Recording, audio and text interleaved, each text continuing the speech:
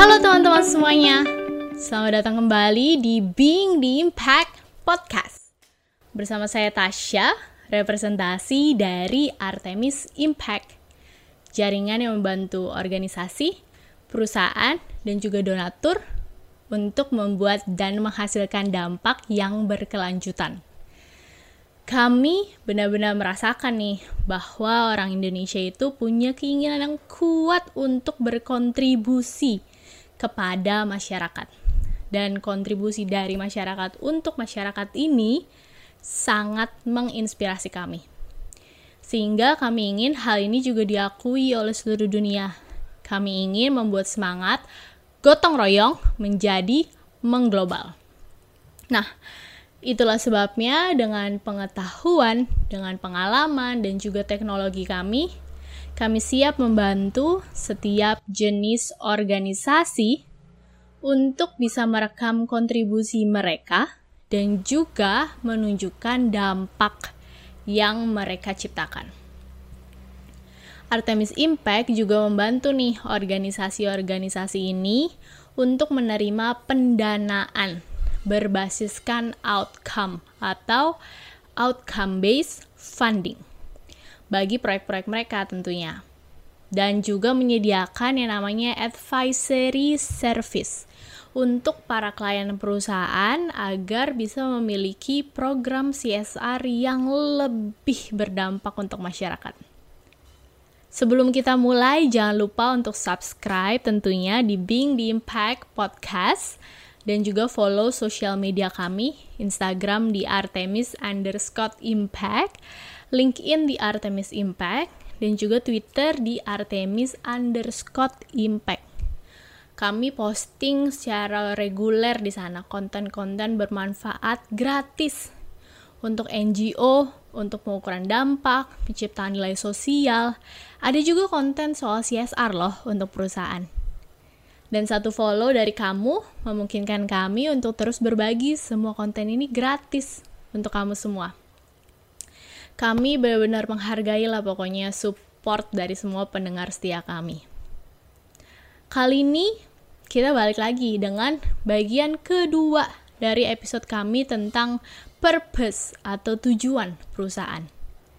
Di episode yang kemarin, kita kan bahas soal kebutuhan akan adanya tujuan ya. Kali ini kita akan bahas bagaimana sebenarnya perusahaan itu bisa secara aktif bekerja untuk menjadikan purpose tujuan sebagai bagian yang integral dari bisnis mereka.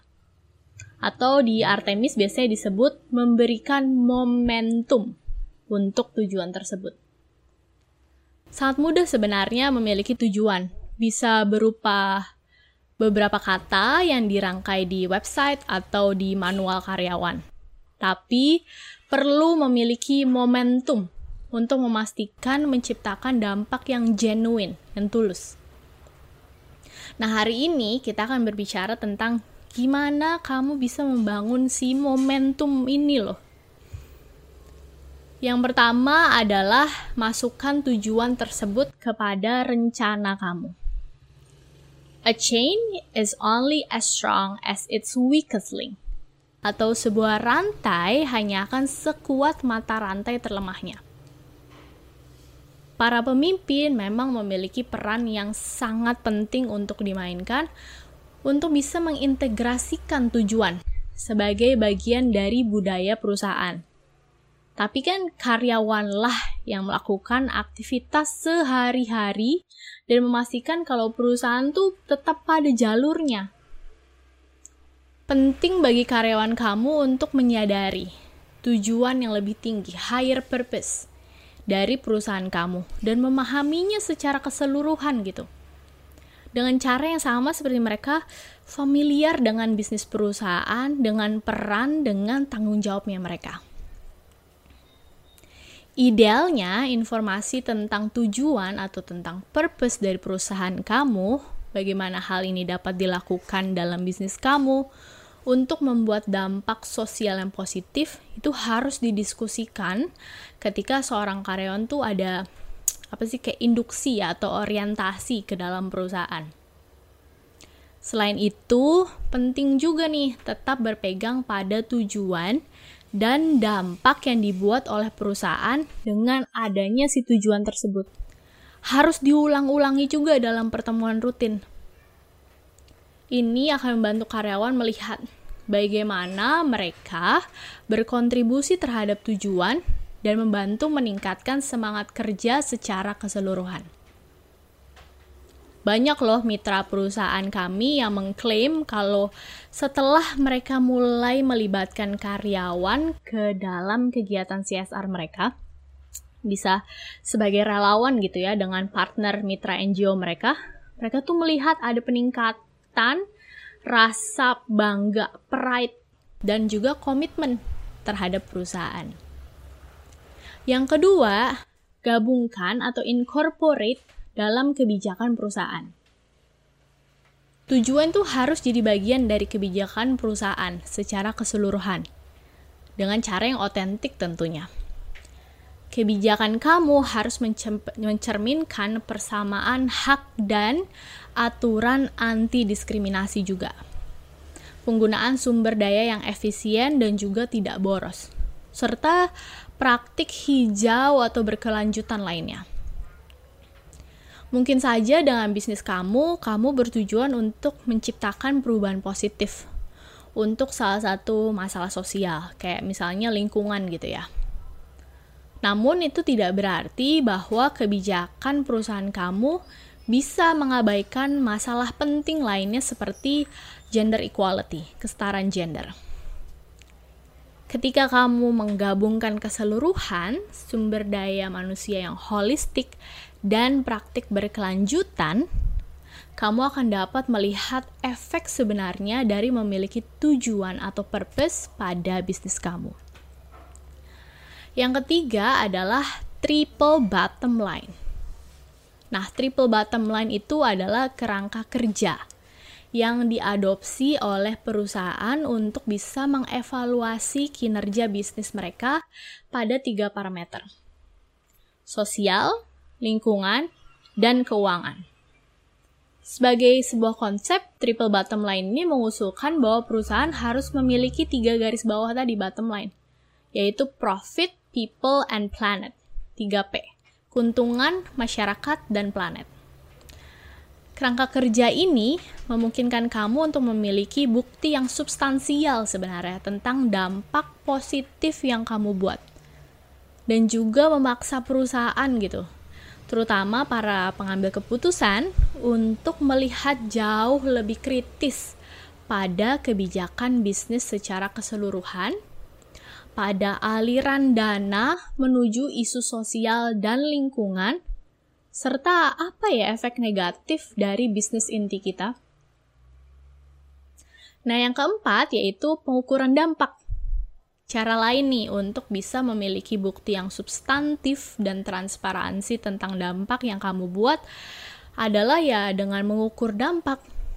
Banyak banget teori dan alat yang berbeda, tools yang berbeda yang tersedia yang bisa membantu kamu mengukur dan juga mengelola dampak yang kamu buat dengan CSR perusahaan atau kebijakan ESG yang positif.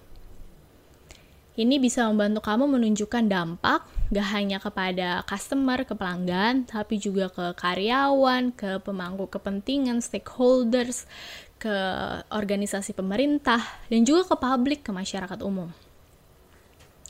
Nah, yang berikutnya, purpose atau tujuan itu dalam produk atau layanan kamu. Nah, terakhir yang kita butuhkan adalah perubahan pola pikir. Tujuan perusahaan itu bukan mekanisme untuk pengendalian kerusakan. Sayangnya sih emang masih banyak perusahaan yang menganggap CSR sebagai cara untuk mencegah adanya pers atau berita yang buruk tentang perusahaan.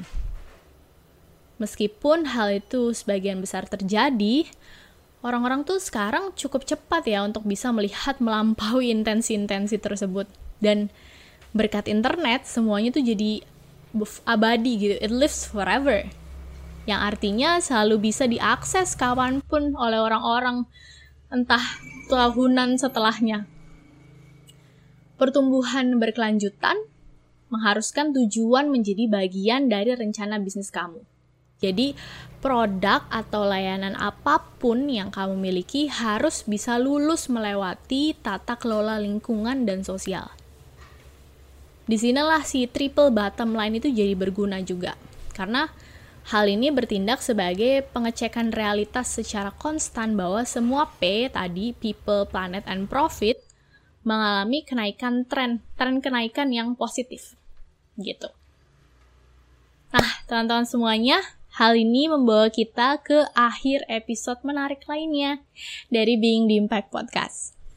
Seperti yang telah kita diskusikan sebelumnya, gak ada organisasi yang bisa berjalan tanpa adanya tujuan yang genuine, yang otentik. Yang terus-menerus menerima momentum, tidak hanya dari pimpinannya, tapi juga karyawan organisasi tersebut untuk mencapai full potential. Kalau kamu punya pertanyaan terkait CSR atau tentang impact measurement yang ukur dampak, jangan ragu untuk menghubungi kami. Bisa melalui email, bisa melalui sosial media kami. Email di contact@artemis.im, contact ya. Dan penting nih, jangan lupa untuk subscribe Being the Impact Podcast dan follow juga sosial media kami. Di Instagram Artemis_Impact, LinkedIn Artemis Impact, dan Twitter di Artemis_Impact. Sekali lagi, secara teratur loh kita posting konten bermanfaat gratis di sana untuk NGO, ada pengukuran dampak, penciptaan nilai sosial, ada juga konten CSR. Dan satu follow dari kamu akan memungkinkan kami untuk terus berbagi semua konten gratis ini dengan kamu semua. Dan gak akan pernah cukup kayaknya. Kita berterima kasih dengan semua support, semua dukungan dari para pendengar setiap kami. Sampai jumpa di podcast berikutnya ya. Stay tune terus. Seperti biasa kita tutup dengan Until then, don't forget to be the impact.